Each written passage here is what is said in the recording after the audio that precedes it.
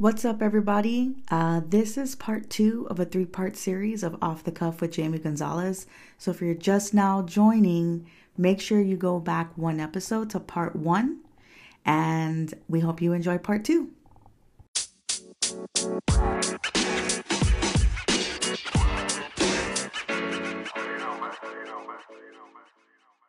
This produce for the box, how do you get your stuff? I steal it. No, I just Oh, cool.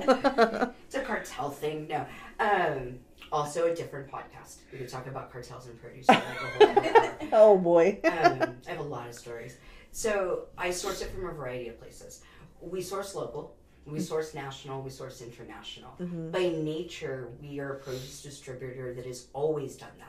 Mm-hmm. And so part of our specialty is being able to find anything, anywhere, at any time. Sure. And me personally, I've always been known for that. Also, that's why I'm the Buddha. And so, you know, that you can get anything, whatever you wanted to do. And so we stick with that structure. Sure. What we use in our produce at our markets and in our boxes and in the corner stores, it's all overlapping, right? It's all coming from the same pallets. It's all coming from the same cases. It's all coming from the same produce that we're selling to like restaurants and caterers. Mm-hmm, mm-hmm. Are there things that we have in our markets and our boxes sometimes that we're not really selling to restaurants? Yes. I look for opportunistic buys. I look for things that normally don't sell for that price, and for some reason the market is flooded with them. I look for that type of stuff so that we create opportunities for people to see more variety at a price point that's more realistic to them. Mm-hmm. We also try to teach people in those moments that like maybe it's going to be like 25 cents more at H-E-B sometimes. But if you're not throwing it away because you learned that you liked it, then you're not wasting your money. You're wasting your money when you throw the broccoli away every time. Yes. Because you buy it and you don't eat it. The spinach. Yes. Ugh. Buy it frozen. Like, don't buy it fresh. Like, unless you eat fresh salads all the time, buy frozen spinach. Buy it chopped and frozen, loose in the bag, not the little square, okay? And then when you cook and you're making, like, all sorts of stuff, soups, stews, little spaghetti sauce, right? Just throw a handful in. Mm-hmm. Like, just be like, nice. Yeah. Just throw it in a handful. And then you got that, like, handful in. And it's the green thing. Green vegetables have more protein. Spinach has the most. And so, like, that's another way to add protein into your life without adding more animal-based meats as well. Yeah. I love meat. Like, don't get me wrong. Yeah, me too, but yeah, too much of it. It's not a good thing. I start getting older, and then when I broke my neck a few years ago, after I had that surgery, and they were like, look, you know, now you have this implant. I have a piece of titanium, but I also have a cadaver bone, and I call it my dead guy bone. And so my dead guy bone that I inherited sits right behind where the scar is, actually. And they went in through my throat, and they told me after I had that surgery that I always had to have a high-protein diet afterwards, and that I could never smoke tobacco again. And I am from, you know, here. And I started smoking cigarettes when I was 11 years old. But why did they tell you had to have a high protein diet? So a lot of people that have the implants that are done on their spines, the high protein diet helps with the initial bonding of the implants, and strengthens your bones. And then people with spinal cord injuries like mine, where I'm still a walker, like I walk, I use my hands and stuff, but there are signs in my spinal column that show like a degenerative nature that kind of go hand in hand with what had happened to me. Oh. And I show early signs of arthritis. So they always recommend that. High levels of magnesium also. Oh, yeah. Yeah, high levels of magnesium. Yeah, and with the green vegetables, the magnesium and the protein go hand in hand, actually. Nice. So, yeah. That's awesome. Yeah. Well, not that you broke your back, but... No, that's not awesome. Yeah. But the only reason I survived that, I don't know how I broke my neck. I woke up one day in a lot of pain. I've been carrying 5,000 pounds on my back in my warehouse when I was making salsa. Wow. And I was not taking good care of myself. I was running a business, and I thought I was being healthy, and I was losing all this weight. But I was coping with the stress of that business, not only by working like 20 hours a day and practically living there, but by drinking an inappropriate amount, and by, taking whatever I could to keep going at that point. Sure. Not math. I didn't do math or anything like that. But it wasn't math. It's not math. But anyway, so I wasn't taking care of my body the right way. And I was already the produce lady, and I was not taking care of myself. And so my body broke. That's really what it did. And emotionally and mentally, I was broken long before I broke my neck. Oh, yeah. Which is what led me there. For sure. You know, and that's, you know, family hurt and brother hurt and stuff like that. And so, when I found out what it was, there was emergent surgery that was done. And at one point, it happened over 6 weeks. I told my husband, I was like, I think I'm dying. I was laying there and I told him that. And he goes, Jamie, you're not dying. Like, don't. By the way, I've almost died 5 times. But so he was like, you're not dying. And I was like, but I've almost died before. No. When they did the MRI and they showed it to us and they read it to us, my spinal cord looked like a straw that had been broken and pinched. You know, like when you drink out of a straw that's cracked? Yeah. And like you're getting some of the liquid. But you're not getting all of it. But it's not right? Yeah. That's what was happening to me. And so I started losing the ability to swallow. That's why I sound like a smoker, actually, because of that. I lost the ability to use my right arm and my right hand, part of my left leg during that time. And when we went to the neurologist after we got the MRI done, they were like, look, this is really bad. And if you don't have the surgery in the next 30 days, everything that's happening is going to be permanent. And if you don't have the surgery at all, we'll give you less than a year to live. And I looked at my husband and I looked at the doctor and I said, so I'm dying? And he said, yes. And I looked at Lucas. We've been together for 30 years. And I went, I told you I was dying. And then I started crying. And I had the surgery like 3 days later. Yeah. It was my daughter's first day of high school. Mm-hmm. She's a freshman at Texas A&M now. And on a full ride, I have to say that at least one time. That's awesome. Yeah. And she's awesome. And she helped me recover. But I lost my business. I lost my home.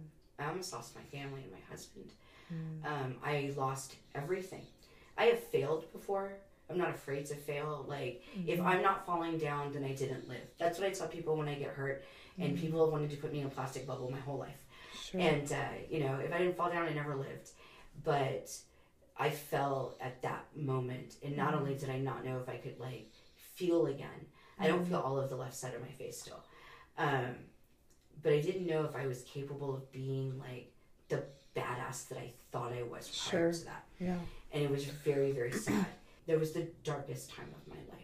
Sure. I've been through some weird, dark things, but, like, that really, really was. And had I not had the relationship that I do with food, not in the comfort eating way, like, I have those things too. I've clearly never said no to a taco, but in the sense that, like, I knew I still wanted to feed people. And I knew that there was still going to be, I knew there was going to be a place for that. And I started cooking again for myself.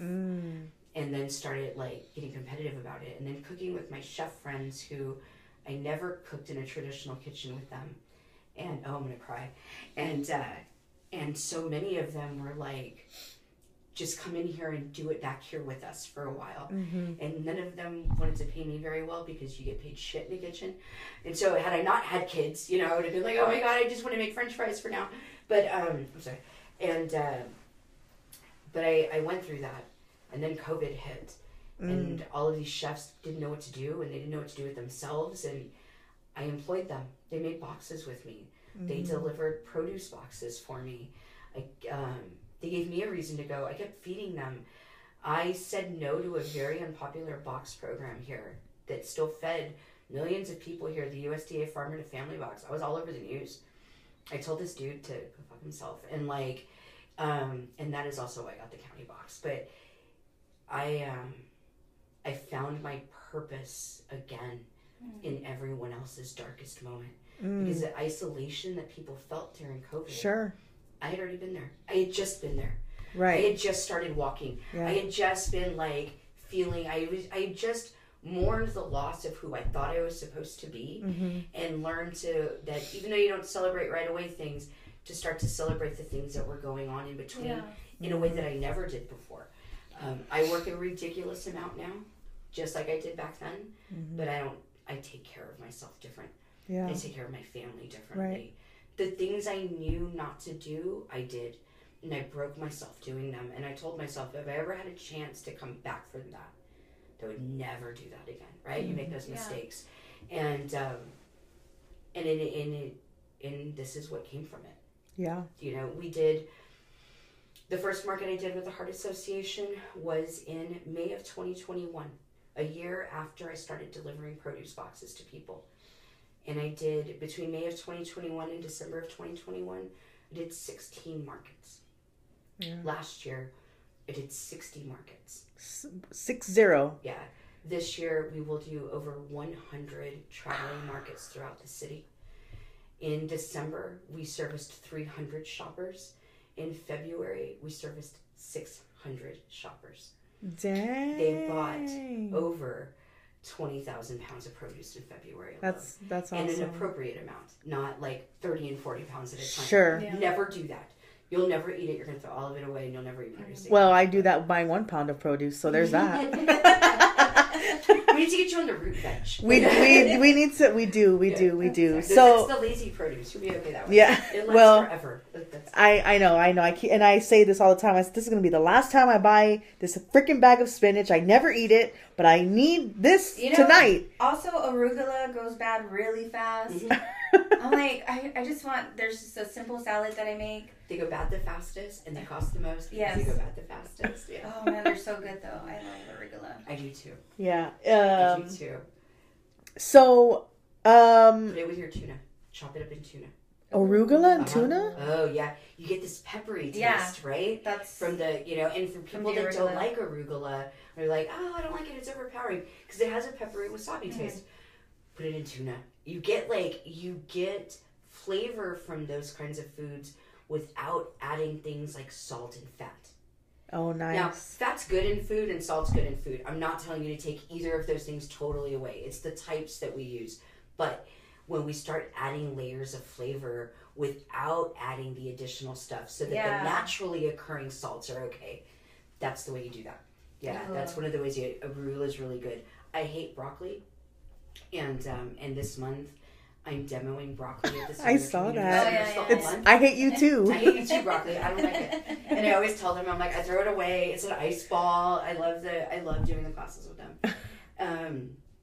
But I did the broccoli like almost shredded down, like just really finely cut into a traditional tuna. I do it a little less creamy, and in that moment, it's super good. And so you shred the broccoli into the tuna? Yeah. Oh, yeah. cool. Yeah, yeah. And it really, if you just take your knife and keep like shredding it, it's going to break down like super easily. Yeah, yeah. And I put that into the tuna, and you can eat that cold, or you can do like a little noodle. Yeah. Alternative tuna casserole. And for the seniors, I put crispy fried onion on top, like 1 or 2, just to make them feel like they were having something bad still. Because that's how I still do that. Like, I love chicharron. I was not allowed to. It's Lent. I'm not going to crush the chicharron, but I love chicharrones. My husband, who rarely tells me no, honestly, like that's a hard thing with me. But occasionally he'll put his foot down and be like, "You cannot do that. Like you can't do that." One of them is he tries to prevent me from eating chicharrones now. Okay, because they're a dusty food. It's so stupid. And like they leave. No. That would be a good reason too, because that would mean he was like crazy. He's one of those crazy. I leave drawers open for no reason crazies. Not like that though. It's because foods that are kind of dusty or crumbly, I choke on them very easily ever since I got hurt. Yeah, and he's been through one too many like. I'm sure it sounds amazing. And he's just like, you did this to yourself. We had to call the EMS at one point. Oh my god. And then he was just like, no. For eating chicharrones? Because and then I had, and my closest friends, they know this, right? And my husband's not like super social. So when I go to like food events and stuff, he's not really at a lot of those. I have a food husband for that. And he goes to the food events, but our closest friends know, and they'll see me try to eat them, and they'll be like, no, no, if you choke here, Lucas is even here. And so, but I do like an elevated corn in the cup, and I did that at Flavor also, but I've done it for the seniors, and when I do that, I crush up the chicharron, and I like to do the chili lime ones. Ooh, nice. Yeah. And I crush them up on top of the corn, so you get a little bit still. And so you're not eating a whole bag of chicharrones, because I'm going to eat the whole freaking bag. Yeah. I'm going to eat the whole bag. Once Papa can't stop. Yes! Those are real chips. And I like to do that because if I'm going to ask you to do more of something that you don't normally do, or that you're going to eat something that you don't normally eat all the time, like kale, and stuff like that, then I'm going to pair it with something that you're very familiar and comfortable with. Yeah. Because that's perfect. Yeah, it becomes very accessible to you. You have like this connection of it now. I'll stick anything in an avocado.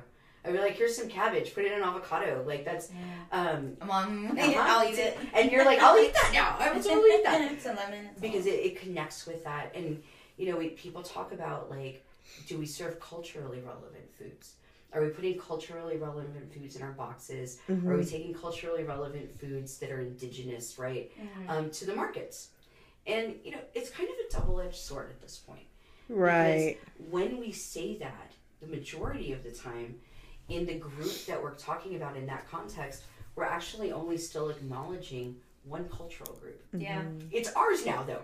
Ours hasn't been acknowledged enough, and I absolutely agree with that. But if we do not acknowledge the other cultures that are in our community, then we aren't really including everybody. Yeah. And when we don't do that, we also don't learn the nuances of what makes us complementary cultures. Not necessarily the same. Yeah. Not that we're, you know, but like what are the flavors and the varieties of things in our culture that give us common ground, that help us build community together. Yes. And we do that through food and through flavor. And so, like, I like to tell people that when you eat curry, because a lot of people are not familiar with curry, there's a lot more curry available in San Antonio than there has ever been. But that those of us that grew up eating any type of, like, guisado or stew, it's curry, you know, and that the textures and the different meats and vegetables, they're going to be very similar. Yeah. The spices overlap a little bit. Yeah. And when we look at like Asian food and Latin food, when we start to look at the heat of the peppers, the different types of cilantro and the herbs that are involved in there, we see a lot of overlap in that. So we like to offer them. Like, I didn't know that chayote squash was huge in the Filipino community until I started putting it at my market tables regularly. And this lady had this moment with me, and she's like, I grew up eating that. My mother always made it. And she's like, we were from the Philippines, and we had that moment, you know. And so when people ask me, they're like, are you putting culturally relevant foods? And I'm like, for all the cultures, you know, there is that. To assume that we should only eat one kind of food because of what we grew up with also is how we got here, right? Like, is how we get back to that, like, I only ever ate peas and carrots and corn, you know, and stuff like that, because we didn't have that understanding of the cross relationship of the flavors and the varieties of foods. People that work in the food industry, it's part of the food privilege that we have because we're exposed to those things in a different way. And even during COVID, you'll hear a lot of people that worked in the food industry where maybe a lot of us lost jobs and we didn't have, right? When we had or when we were given, we never had a moment where we didn't know what to do with it. And, you know, it's already hard enough when you're in that food distribution line because you don't have. What happens when they hand you something and you still don't know what to do with it? Yeah. You know, that is an even more hopeless feeling in that moment. It is. Yeah. It is. And my mom does go to, you know, she has been in those lines. And we've even been in situations where, you know, she's asking me, hey, I don't know what to do with this. Do you want it? And I feel almost like, well, what was the point of my mom going to the food bank if she's giving away the food that... But it makes me think about something you said earlier, even though it was funny, right? It was that meme that you shared. It's that you don't hate vegetables, you just don't know how to cook. Your parents didn't know how to cook. Yeah, they can teach you. I love that. And it is funny, but I think that there's some truth to that. I think, and that's really my next question is... when we're thinking about the big fresh market box, we're thinking about the produce, but does this produce box or does the program empower people to cook with these things that they wouldn't normally cook with or eat or anything like that? It's a very good question. So at a market, it's different because they're talking. We're in that moment talking. I have a lady that comes to every one of my Johnston library markets. I will be there tomorrow from 3 to 5. And it's super, and that's right by here. Yeah, that's yeah. It's a very popular market. I have a woman that comes every single month, and she asks me for the little green balls. The little green balls. They're Brussels sprouts. Oh. Yeah. And she still just calls them the green balls, but they're Brussels sprouts, and we have talked all of the things about Brussels sprouts at this point. I love so Brussels sprouts. in those moments at the table, we're doing that. When it comes to the box, right? How do we do that? Are we filling it with recipes? I don't fill it with recipes. Most people can access a recipe at this point. Now, we do some recipe. But most people can access a recipe.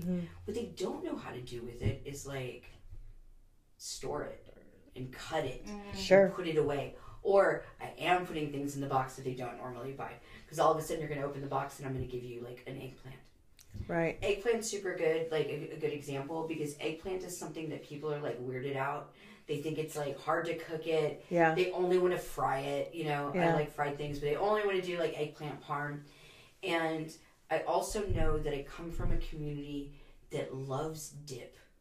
Like, we love salsa, we love bean dip, we love ranch dip, we we love all the dips. Like, we love dip. We're a bunch of dippers here. We are. And when I sold salsa, I learned that when it's one of the most competitive spaces in the grocery store, it's like a whole mafia. But different podcast. So but the dip is like, I think in that way. How do we what's going to seem familiar? We're also very comfortable grilling here. Oh yeah. Okay. So when you get your box, there's like a paper that comes inside the box. It tells you all of the things that are in the box and how many you should have. And on some of the items, not all of the items, but on some of them, it's going to give you tips on what to do with it. Like if there's celery in the box, it tells you to wrap your celery in foil. It's the first thing that I teach people about produce. It's always my free tip. Wrap your celery in foil, completely wrapped, and then take it out as you need it. Like you what does the foil do to it? So the foil actually allows the gas that is created by the celery, because it's one of the ones that builds that gas and releases it. It allows the gas to move through and not get trapped in plastic. When it's trapped in plastic, like if it was in a plastic bag, that's when you get all that condensation. Okay? When it's in the foil, the gas is actually releasing, even though it's being protected from the oxygen, which is not our friend. When you leave it loose in your refrigerator, or even in the crisper, after like a few days, it gets floppy. Yeah. That's the oxygen. It's releasing its gases. It's also killing everything faster in there. When we wrap it in the foil, it releases the gas. Okay? But the foil protects it from the air itself. And your celery is going to stay crisp for about 4 to 6 weeks. Nice. Yeah. You'll even put it in with the leaves, because I like to use the leaves to cook. And if the leaves start to get a little yellow, just cut those off. You can put it in just like that from the store and then pull off what you need and wash it. Yeah. Or you can wash it all, cut the bottom and wrap those, but dry them first. It tells you that in there. It tells you to wash your grapes and freeze them. It'll tell you stuff like that. It also will tell you use the zucchini in the box first. Use it your first week that you have it. But it also tell you with the eggplant, hey, this is eggplant. This is what you can do with it. And we tell people with the eggplant, our most basic recipe, slice it up, right? Salt it, let the water come out, pat it dry. Rub it with a little oil, and then throw it on the grill. Throw it on the grill, on a grate on the grill. I just make sure it stays moist. You don't have to over oil it, but keep it moist. And when it cooks down and it becomes soft to touch, right? Then we're going to take it inside and we're going to blend it down, either by knife or with a little processor. A little salt, pepper, garlic. Grill the garlic too. And just some basic spices. This is spiced to you, not to what somebody would normally eat. And what you have just made is the San Antonio Tex-Mex, or not Tex-Mex version, but Tex-Mediterranean version of baba ganoush. Oh. Baba ganoush. And that eats really well with chips. It eats really well with crackers. I love baba ganoush. Yeah, and so do I. But it's nobody's ever told you dude, that's a dip. That can go right next to the salsa. Wait, that's not a main course? It is. It is. And that's the way that we have introduced that type of item. That's beautiful. To a community that's used to eating things we can cook it the same way. Yeah. We can season it. Put your Goya seasoning on it. Nobody's going to get mad at you. Right. Put comino. They cook with it. Yeah. And so we also include ginger and turmeric a lot in our boxes. Nice. Fresh ginger, fresh turmeric. What's the best way to store both of those? I always recommend people buy it together and use it together. Okay, especially if you're going to have the fresh. And when you go home, you grate all of it. A little microplate, just grate it. Oh. Okay, and mix it together. You can put it in the same little container. Yeah. Grate the ginger, grate the turmeric, put a little black pepper. The black pepper helps the turmeric absorb better into your body. Oh. Okay, it's a binder for it. Yeah. So you're going to make that little mash of it. And you can put other seasonings if you want to. Like, I tend to do that too. But just ginger, turmeric, the black pepper. And then I take that little container. And I'm doing this thing with my hand that's like a... She's like making a container. She's making a container with her hands, yes. Like a little leftovers container. Or like the empty little butter container that we all use. Like, throw it in there. Like, that's... and then I throw it in the freezer. Okay, I throw it in the freezer. And when I want to cook with it, I take out a little bit at a time frozen. And I'll either throw it into like soups, stews, rices, because it also makes the rice look really, really cool. Or I'll take out a chunk and I'll put it in a tea ball and I'll make golden milk with it, or just a turmeric ginger tea with it if I don't do the milk with it. And in the box, we put those items in there together that way, and we tell you how to make all of that actually. Nice. Yeah. And there's usually like a lemon and an orange in there, so you already have that's like exactly the what I basis got of it. for my immune shots that I'm Absolutely. Yeah. And if you really like, if you get bold with it, do garlic with it. Don't put that with milk. That's gross. Yeah. But mix it with garlic and do a shot of that with a garlic. It's gonna taste funky and it's gonna kind of burn. But the garlic shot with the ginger and the turmeric and jalapeno, honestly, really, really good for you if you're like stuffy from allergies and stuff like that. I was gonna add a little honey to that. Absolutely. Yeah. And that's gonna help like clear you up and it'll make you feel good. If you're a juicing kind of a person, that entire mixture does really well with carrot and apple. Nice. And that's a way to also get that in as well. Smoothies and that kind of stuff. Yeah. I lean toward You're talking my language. Yeah. I lean toward the savory over the sweet of things. Yep. You know? Same. That's because my mom was a cake baker and it's only cake in my house all the time. Oh my gosh, you're just like, okay, so I did culinary school at St. Philip's and I fell into the whole like chef world for a while, but you had mentioned, you know, it doesn't pay much. Right. And I couldn't really like live the lifestyle that I wanted being a chef. And then I got into pastries and I did the pastry chef thing. So like now I just don't even like sweets really at all. Yeah. So I totally get that. What's weird though is I spend a lot of time making thousands and thousands of pounds, probably millions of pounds of salsa. I still eat salsa though. Salsa, that's good. It's totally different though. Yeah, and then when it's your own, it's like, I don't care what you say, this is good. I made this. Hell yeah. That's so cool. I don't come from the food industry, but I do want to share this. I have a sister.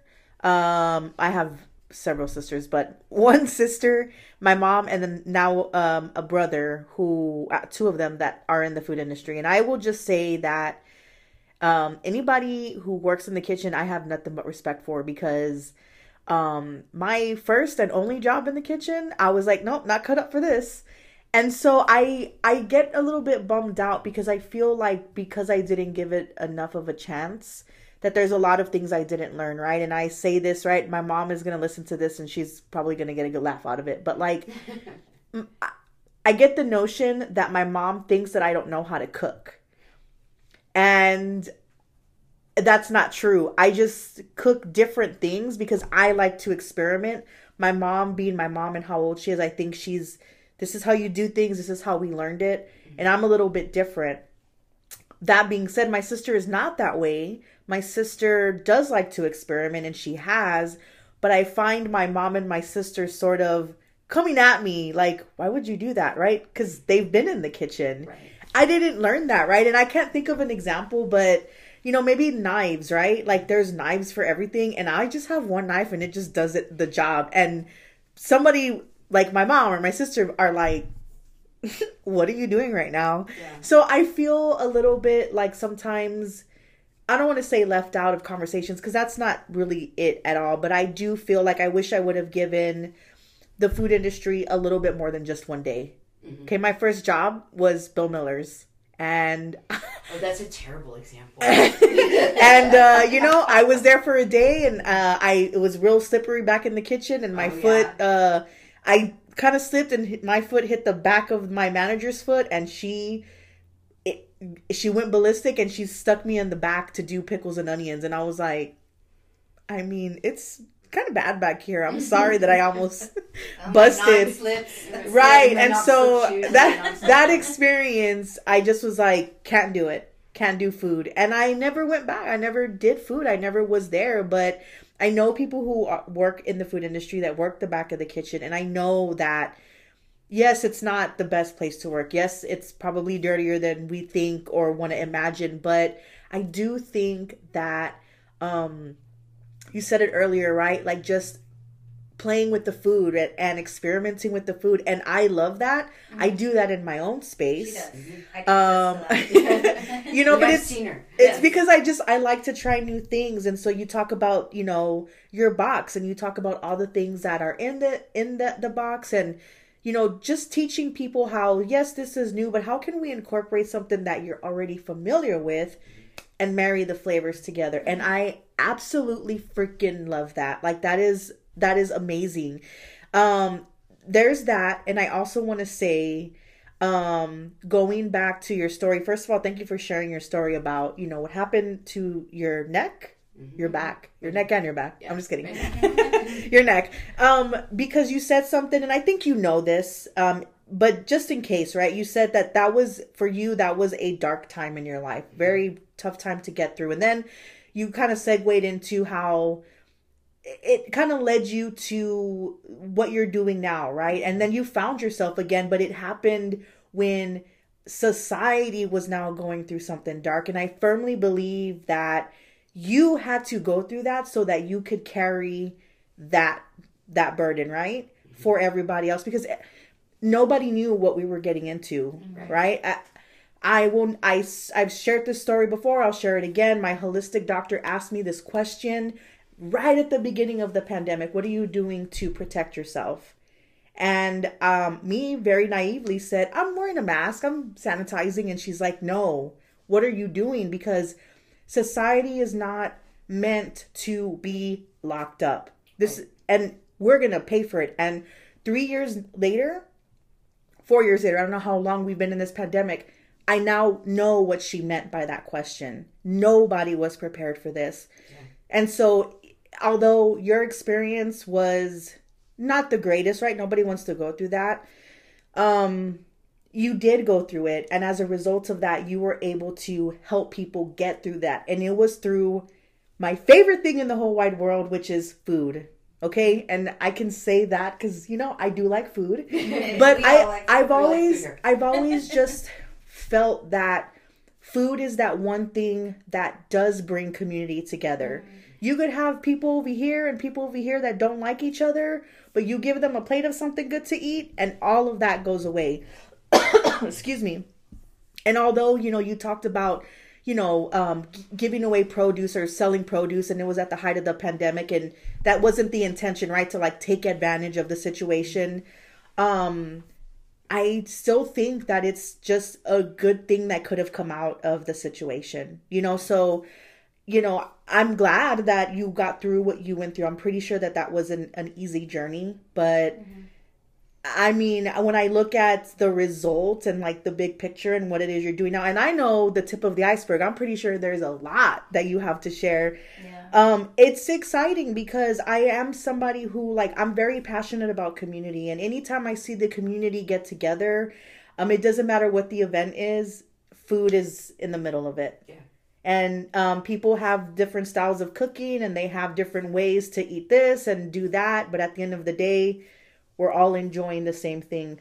And it would be so amazing, I mean, just to be able to contribute to that in some way, shape, or form, which is why I want to start my garden, because ultimately at the end of the day, I want to be able to give back to the community and see the smiles on their faces because they were able to get that, right? Just like you talk about getting excited, right? Let's get people excited, but I think that has to start. What needs to happen first is the education. Yes. And getting people to feel comfortable with what they're doing, because we're not always we might always have access to the same thing, but how can we experiment with something different? How can we discover a different way to cook something, right? Because at the end of the day, when you can cook differently, then you're not so dependent on the potatoes and the tomatoes. There's nothing wrong with those things, right, but they may not always be there. And then you're going to end up with the chayote squash, right? Yep. What are you going to do with it? I want to learn, besides putting in my caldo, I want to do something else with that. So we'll do that next time too. and people ask me, they're like, so why is lettuce so expensive? Did you bring lettuce? I'm like, there's a world of greens out there that aren't lettuce. Yeah. And they're better than lettuce. It's really pricey. Yeah. Let's move to some other things. And just like, to your point, when I was part of a group of chefs that responded to Hurricane Harvey. Mm-hmm. And at the time, and my friend James Cantor, he's going to listen to this, and he lives in Korea now. He just moved. But, and he's been on the Food Network, and he's super famous. But James Cantor was living in Victoria at the time. Mm-hmm. And I just opened a chop shop. It hadn't been open very long, maybe like 6 months. And I knew him through a chef's group that I used to be a part of, where we did nice dinners for like local farms. And to help them raise money for their like local farms. It's called Chef Cooperatives. Mm-hmm. And it's still a great organization, but I'm just not affiliated with it anymore. But at the time, we all were. And it was a very close-knit group of people. And I've leaned into that group many times over the years. Mm-hmm. But when Harvey happened, and it hit Victoria and it devastated, Cantor went on Facebook immediately and was like, everything is gone, it's this, it's that. He was crying. He's a large man. Like, he's a big dude. And my chef brothers are big dudes. And and he was like, but I'm going to stay here and keep feeding everybody. Yeah. And he kept his luncheonette opened, and I started calling people I knew, and this large group of us mobilized and sent supplies over and over again. I got the food bank down there. The chefs went and cooked for weeks and took turns cooking, and I kept sending produce, and we were holding stuff at our warehouse. And then we went back and did a big dinner to benefit Victoria, and Cantor did that, and it was so selfless, and it was so... it was amazing to be a part of it, He was in a documentary on HBO.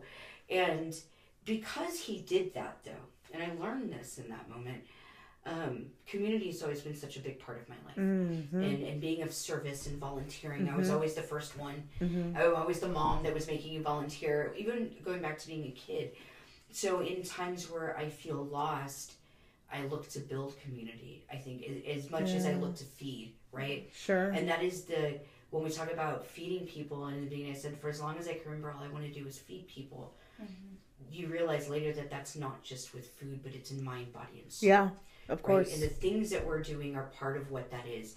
And Cantor went and did this. There's a group of people that chefs are notoriously not that selfish. There's the Jose Andres of the world, but really, that's not a whole lot of people out there like that. And so he did this, and it made us all even closer. And he and I became very good friends during that time, and stayed very good friends. And I saw him over the last few years mobilize similar relief efforts when natural disasters were happening all around the country, and he was good at it. And people believed in him for that. Mm-hmm. And he thrived in those moments. Mm-hmm. And when COVID happened and everything shut down, it shut him down. He was in the process of starting to open a new restaurant. I was opening it with him. Shut everything down. All of his business, all of his catering, all of his food truck. And he didn't know what to do. Mm. This wasn't a natural disaster in the sense of it wasn't a flood, it wasn't a hurricane. Sure. Right? It wasn't a tornado. This was something else. Mm-hmm. And he was very afraid of it. Not that I wasn't afraid of it, but he didn't know how to respond right. He didn't know what to do. He was scared. And people immediately looked to him and were like, the great James Cantor, he's going to solve it all again. And that's a hard moment to be in when you're like, I'm like everybody else. Yeah. And you had to have that moment. And I'll never forget, I was sitting outside in front of this restaurant called Gray's, which is something else now. And they were shutting it down during that time. And a good friend of mine that's a chef was helping shut it down. And they were doing meals for people that were food industry workers who didn't have food. And we were picking free meals up there, and we were delivering them out to people. And I was sitting in front of there because I was about to pick up a bunch of meals like that on top of the other stuff that we were trying to give out to people. And Cantor and I were on the phone, and we cried. We cried together. He cried. Because he didn't know what to do. Oh, man. And he was devastated because everyone was looking to him, and he didn't have those answers. And like I said, I was coming out of the dark time. He knew what that was too. And And he's like, what are we supposed to do? I was like, we're going to feed people. That's just what we do. Yeah.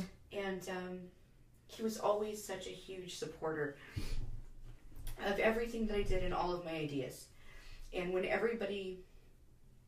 had my own business, I had the chop shop open, and that was earlier on into our friendship. Everybody wanted me to sell to restaurants and chefs and caterers. And I didn't want to do it. It's my least favorite way to feed people, honestly. Yeah. It just is. It's necessary, just not my favorite way. And he listened to my ideas. And even though those weren't his ideas and they weren't the things he was trying to do, he paid attention to it. He empowered me to feel like one of him in times when I didn't. Because he was like, dude, that's chef shit too, Jamie. I mean, that's, you know, the way that you think about food, that is it. Like, that's a chef's thinking. And help me not be embarrassed of what that was, because I was belittled by my peers many times over. And we stayed friends. And in those moments, we changed jobs. You know, now he did go on to feed a lot of people during COVID, and he got it together and he figured it out and helped feed stuff. Like it went, but in that moment it didn't. And he and his wife just recently relocated to Korea with their sons because it's like their dream to live there. His wife's Korean, and she's teaching English, and he's relocated. But you know, Victoria helped him become well known and understand who he was and what he was really trying to do with food. It got him on the Food Network. It got him a lot of things, and because of that, it got me things later. You know, and his support and his loyalty and his devotion and stuff too. And I always think of that because I've seen other people and other chefs face those same moments and not have the honesty to say, I don't know what to do this time. And he did. And he did. And so I saw him be more of a man and more of a human in different times like that than most people that I know. Sure. Which is why we are lifelong friends. And you know, he's watched this journey and he's been part of it and he's promoted it and he shares it and he does all the things. And during COVID, when everyone was like really struggling and he was really struggling, I was randomly showing up at their house and like leaving them boxes of produce. And, you know, it's nice to be the produce fairy. It makes you feel good. Yeah. And, but I learned a lot from that and from him and what that response is. So very much like what you were saying in that dark time, you know, had I not had the network I did, in that part of my relationship with food, I would have been even more devastated. And because of my age and where I come from and the culture I come from, I was not raised to talk about my feelings or my emotions or the things that were eating me up inside that broke my body to begin with, you know? And people are like, how did you break your neck? I was like, I broke it myself. And I had to be very honest with myself during that time, in a way that I had never been publicly about the darkness of what that is. And I know you see my social media. I'm very public on my social media, but I don't overshare. But there are times that I do and say things because I'm holding myself accountable. I'm that person. If I print it, I'm going to do it. Right? If I said it, it's going to happen. And when I started healing from my neck, from the surgery and just in general, and I struggled with it, I was very honest about it. I wasn't honest on like Facebook and Instagram in a way where people were finally like, ooh, this is uncomfortable, Jamie. Not like that. But in a way where I checked in every month for years. You know, I didn't do it like twice a year now. I was very honest about mourning the loss of myself and what that was and what that felt like. And I told people, I was like, I'm going to be honest about this because I need people to know, but also so that a year from now when I read this again, I will never forget. I started to forget right before the surgery. I couldn't even find my way to the right Target, much less know what Target I was in. And so I didn't know what was going to happen. And then I never wanted to forget. Those Facebook memories are not always good, right? And so, but if you document those times and you're real with yourself about them, man, you never know when they're going to creep up on you and be like, oh, that's a reminder I needed today. And so I did that. And it was the first time I was honest in that way publicly. That I said, hey, I'm struggling. Like I can't, I'm not okay. I don't feel good. I'm not okay with this. I'm lost. I'm scared. I don't have anything.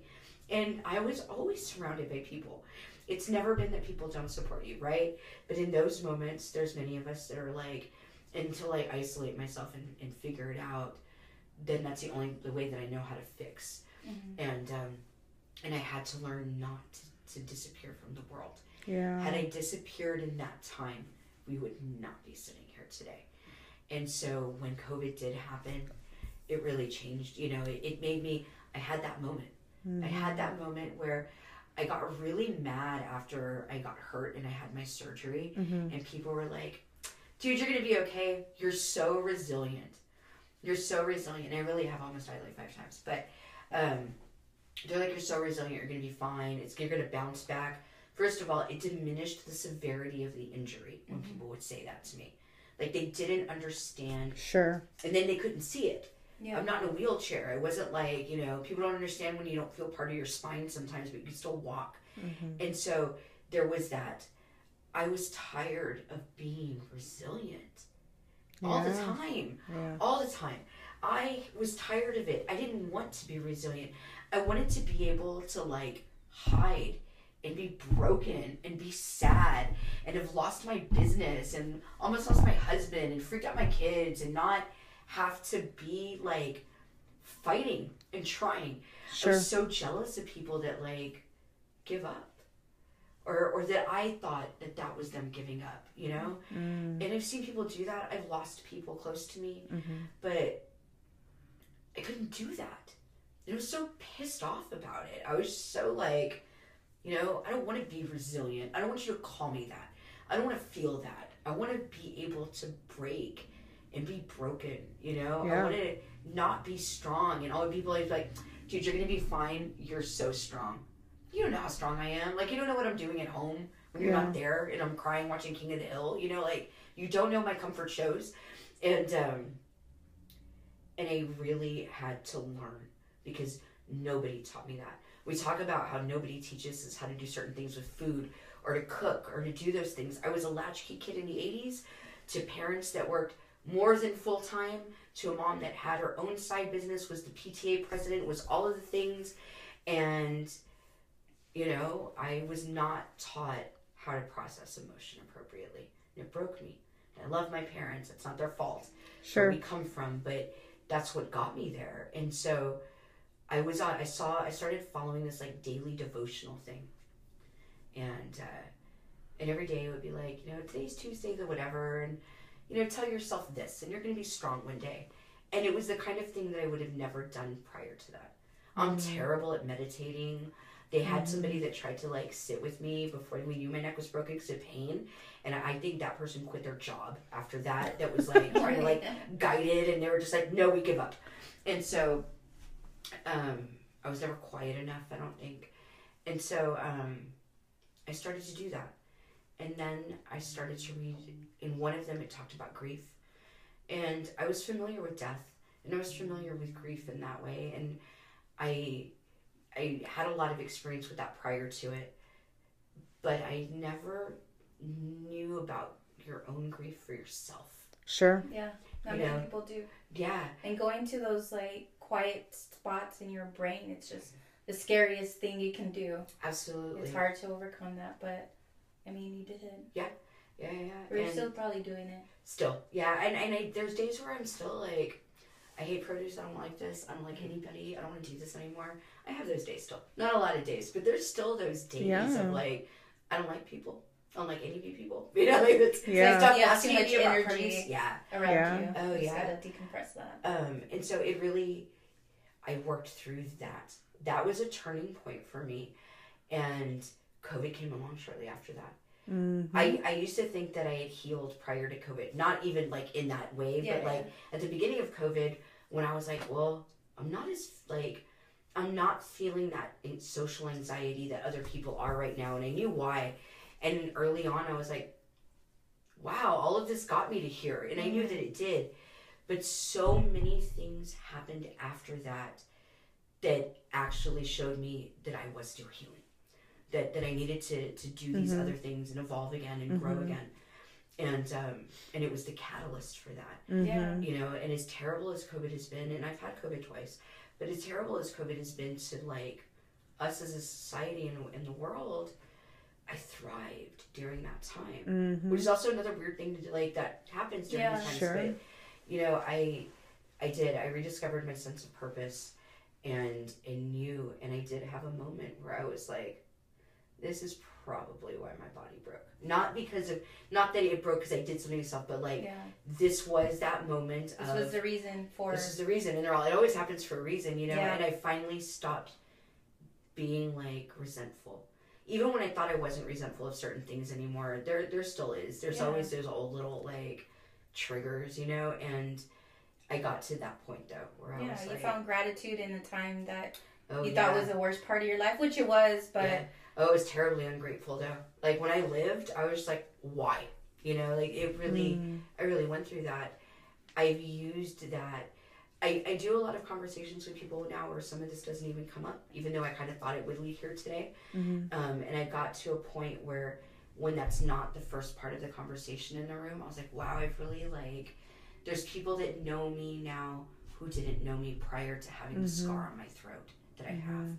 And they either see it and they're never going to ask, or they see it and they're like, what is that? Or I've come across people and they're like, I have the same thing, Jamie. Like, were you stabbed? You know, I like to tell people I got stabbed. No, I was not just in stabbed. A different way. Yeah, not in a good way. And so, you know, it was life-changing. It really, really was. I used to say that if I had opened the chop shop and then it failed in a year, which it didn't fail in a year, it was open a couple of years, that at least my children saw that I was not afraid to go after something that I was like, this is it. And at the time, the box that I make now wasn't even the box I was making then. And I remember thinking, the box is like, if I can launch this box, this is going to be my greatest thing. Like, I studied these things. And then I got to a point later where I did that, and then I did the market, and then I got to start really talking about food the way that I wanted to. And the idea of what that box was, you know, it was so much bigger, and it's such a bigger box than what I thought it was to begin with. So,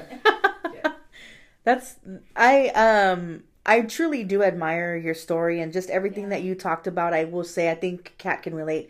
We understand when you say, you know, you grew up basically, you know, just repressing emotions. I think we've talked about that before. Being able to, you know, things that we do now, our actions now, are a result of what we learned growing up, and we don't realize that it's our defense mechanism. And so, you know, I've had to go through my journey, and that's me now, is the healing. And to your point, it's very challenging.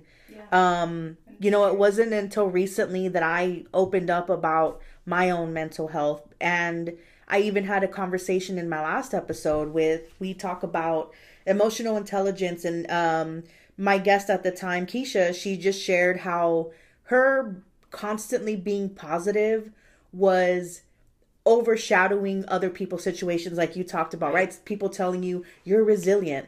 And one thing that I have learned is that, and I agree with you, right?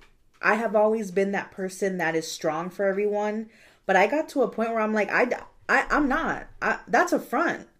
That's what I want for all of y'all to see. But my reality is that I'm not okay. I do need help. And I had to learn how to do that because my inability to ask for help was because I was the oldest child. I had to be strong for my siblings, even though inside I was scared. I didn't know what I was doing. But then as I got older, that's the person that I became. And I thought that's acceptable because I'm a chingona. No, that you don't have to be that person all the time. No one told you. But when everybody sees you that way, that's how they... That was cool. That's how they made you feel cool, right? And everybody, I always say, is everybody wants to feel cool. Like they want to be... Even the people that are like, I don't need to be part of anything. That's you trying to be cool. Right. You know? Like, come on. Oh, so you're trying to be cool. Yeah, so you're trying to be cool, right? And it's like food is like that. When we have a lot of access to food, or when we know about things, or we know about food, we feel cool. That celery thing, that's going to make you feel cool in a room. Right. I'm going to be telling everyone about it. Like, do you know about the chayote squash? It's lazy people squash. And so, you know, and like at the senior programs, the same thing. They want to feel cool. And just like you're saying, when it comes to being able to process how we feel and express our emotion, do it in a positive way. I leaned into food. Yeah. And a lot of people, they'll tell you when you hear that story, they're like, I leaned into food and I didn't stop eating for 3 years. Clearly, that didn't happen either. You know? But that's not how she leaned into That's not how I leaned into food. It was I didn't do that. But I knew, just like I knew when I wanted to come back and work in food again, in those moments, what was going to make me feel good? Where were the times that I was happy and that I have joy? Mm-hmm. It was making fideo with weenies. That's like my favorite comfort food, by the way. Fideo with weenies. I love fideo. My aunt, who didn't know how to cook when I was younger and took care of me, she used to put weenies in it, and it's my favorite thing today. It's like the original Fideo Loco. Yeah. My favorite. And there's a Korean soup that's very similar to it. Ooh. And it has a very similar noodle, but it also has enoki mushrooms. And they slice up a sausage that might as well be the FUD, like, the FUD weenies in it. Yeah. But I started to cook. And I was cooking at home all the time. I don't get to do it enough. And I was making all the things that I loved, and I was posting it, and I was posting all my food that looked just as good as all that chef's food. And I'm like, my rice is better than yours. My chicken on a stick. We did a whole chicken on a stick thing during Fiesta during COVID, and I was like, I have the best chicken on a stick. And my husband, who has followed my food journey my whole life, and works with me now, and sometimes we've been great at it, and sometimes we're not that great at it. Nowadays we're pretty great at it, but he and I have never had a very traditional relationship. However, right when I was getting hurt, I really thought that I was going to end my very long relationship with the man that I call my husband, who also ran the front office of my business, and I have 2 children with. And I convinced myself that I was going to do that, and then I broke my neck. And once again, this man's dragging me, out of the bowels of almost dying, and there he was. And in those moments... That's good, though. Absolutely. He started doing the demos with me at the senior markets in this last year. Mm-hmm. And, he's seen the hard life that food is provided for myself, like, at times where this is sometimes thankless work. It's not always the most, financially rewarding work and stuff like that. It's hurt me. It's almost killed me. It's taken from us. And yet I'm still like... Get me back in there. Let's do this again. It's going to be okay. And on those days, I'm sure that he has moments where he's like, shit, she's crazy. And, but he started to do the demos with me. And I will pat myself on the back and say that I'm really good at talking to people and talking to them in that moment about food and getting them excited. And to get an 80-year-old excited about kale, like... Right. It's easier to get you two excited to about get kale. anybody excited about kale. Yeah. Oh, I'm like, who hates kale? And they all raise their hand. I'm like, but do you like cabbage? And they say yes. And I'm like, that's cabbage. It's cabbage. It comes from cabbage. Broccoli, kale, cabbage, cauliflower, Brussels sprouts. They're all the same. People would tell me they don't like Brussels sprouts. I'm like, do you like cabbage? Yeah. I'm like, it's miniature cabbage. It's baby cabbage. Yeah, I mean. It's totally baby. Grows on stalk, baby cabbage. And so... He gets to see me do that. He knows I enjoy it. Yeah. He started having to help serve because we have like 100 people at all these demos now. Yes, 100 seniors. They show up to eat broccoli with me. And he gets to serve and he's being a part of it. But when I inevitably get the questions from the seniors about growing food, which this is where we're going to talk about you growing food, right? Inevitably, they're like, what if I want to grow all of this? Can you grow this? I'm like, this. I have a black thumb.